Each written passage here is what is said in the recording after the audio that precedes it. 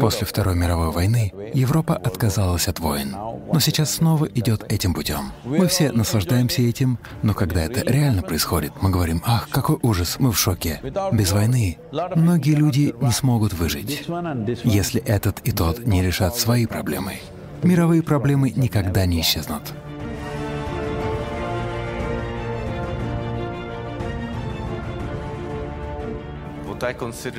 Я считаю, возможно, в этом есть некоторый символизм, что, вероятно, самая плодородная почва на Земле находится в стране, которая сейчас охвачена войной, в Украине.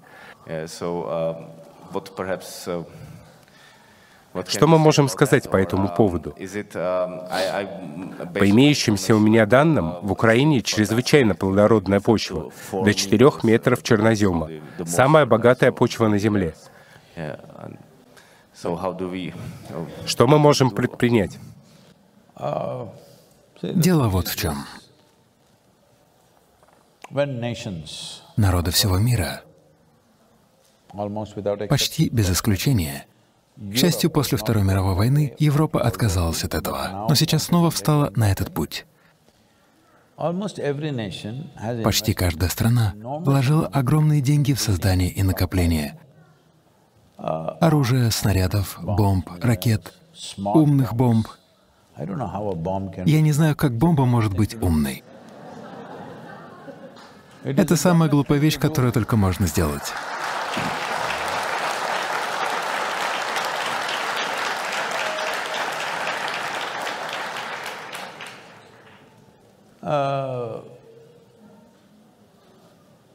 Если я начну с вами драться мечом, палкой или чем-то еще, это хотя бы доставит мне грубое животное удовольствие.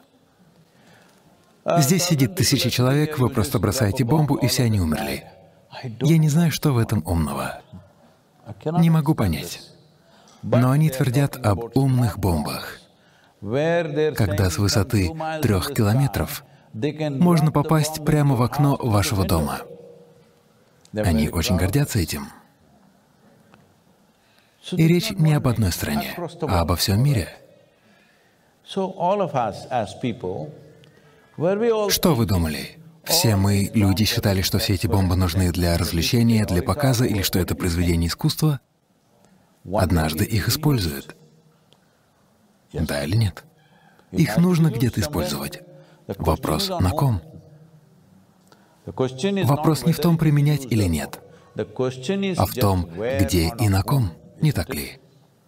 Когда они копятся на складах, мы не против.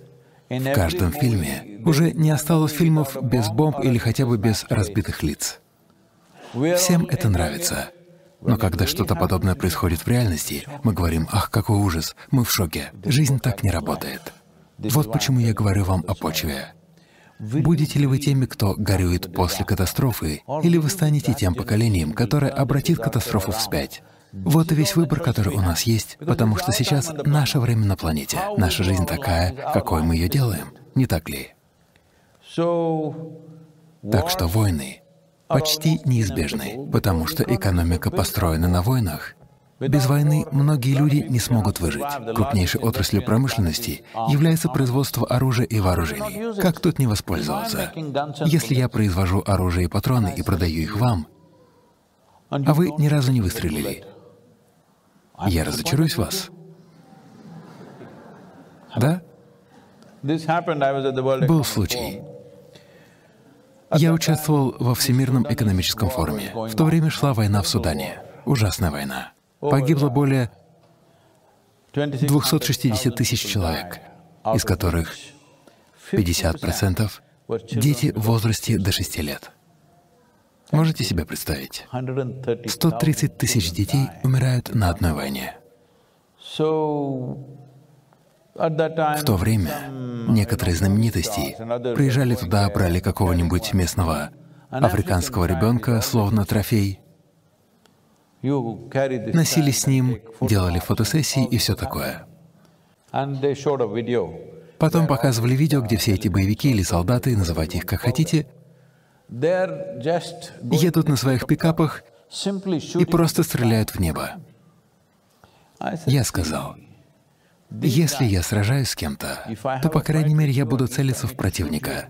Но если я стреляю в небо, значит, у меня избыточный запас патронов, не так ли? Избыток, иначе я бы не решетил облака. Если я веду войну, то когда я стреляю, я хочу кого-то застрелить, да или нет? Так?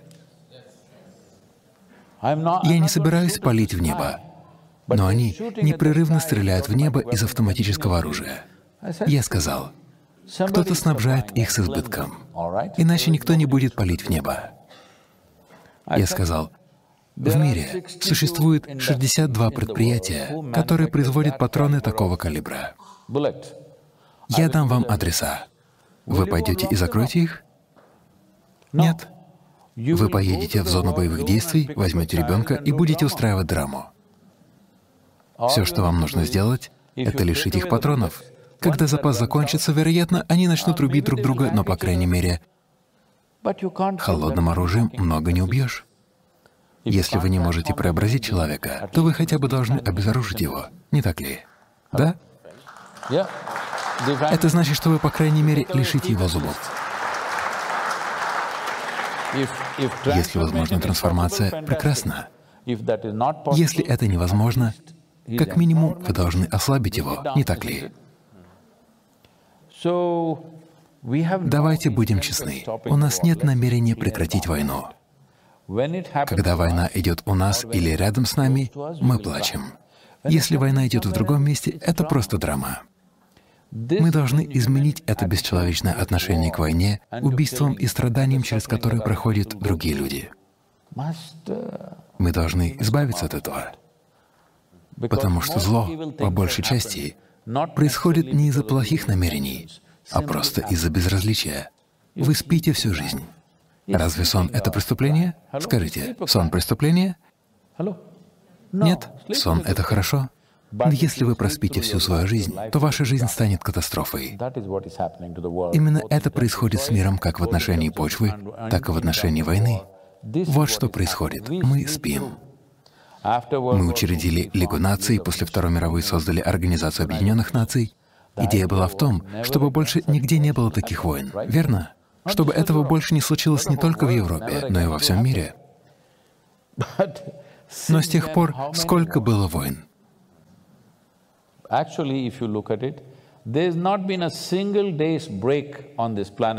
самом деле, после Второй мировой войны на нашей планете не прошло ни одного дня без сражения. У нас есть проблемы. Экономические, имущественные. Проблемы есть. Идея создания ООН в том, что мы будем бороться словом и решать наши проблемы. Мы не в какой-нибудь стране чудес, где нет никаких проблем. Они есть. У нас действительно есть проблемы, не так ли? Одна группа людей видит это так, другие люди считают иначе. Для этого и создается платформа, в рамках которой будут решаться проблемы. И что же? Мы задвинули платформу на второй план и делаем друг с другом, что хотим. Когда начался 21 век, все говорили, это 21 век, век информации, технологий и так далее. Никаких войн. Скажите, сколько войн было в 21 веке? Сколько стран было уничтожено? Много. Слишком много. Слишком много для 22 лет, не так ли? Как же нам проснуться? Видите ли, есть вещи, которые вы не можете изменить в одночасье, но сначала из ваших сердец должны уйти ваш гнев и ненависть. Я должен рассказать вам. Одно время я посещал множество конференций, посвященных миру во всем мире. В течение примерно 2–2,5 лет я выступал на многих международных конференциях. Затем я увидел, что для большинства само участие в конференциях является профессией. Они зарабатывают этим на жизнь. А я единственный идиот, который сидит там и думает, что мы работаем над миром во всем мире.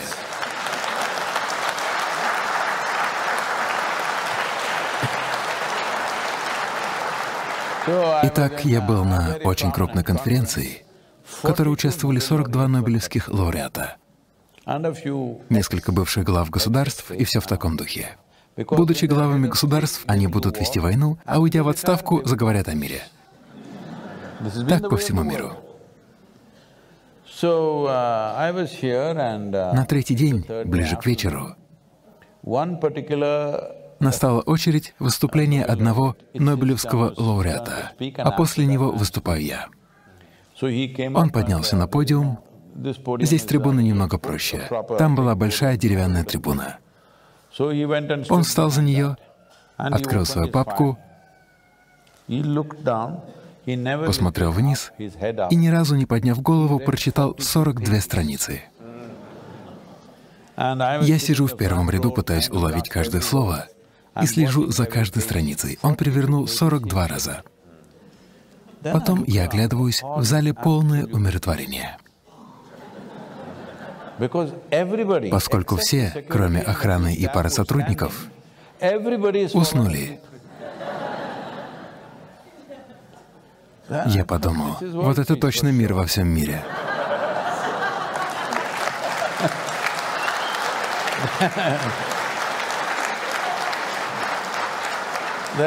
Затем настала моя очередь выступать, и я сказал: за последние 3 дня я слышал так много напыщенных речей о создании всеобщего мира.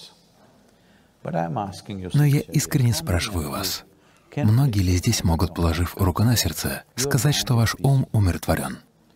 Потому что если ваш ум неспокоен, если вы не можете успокоить свой ум, то не может быть и речи о том, чтобы сделать мирным весь этот мир. Потому что то, что вы видите в мире, является более масштабным проявлением того, что происходит в человеческих умах.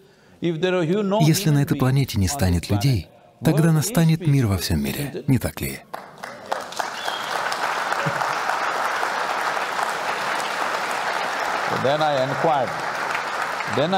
Потом я поинтересовался, почему на дневной сессии все поголовно уснули. В этом было какое-то единство. Кроме меня и этого чтеца, именно чтеца, не оратора.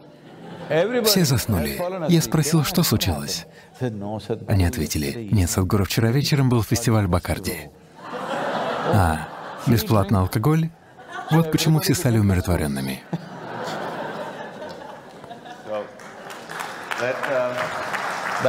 Больше на такие конференции я не ездил.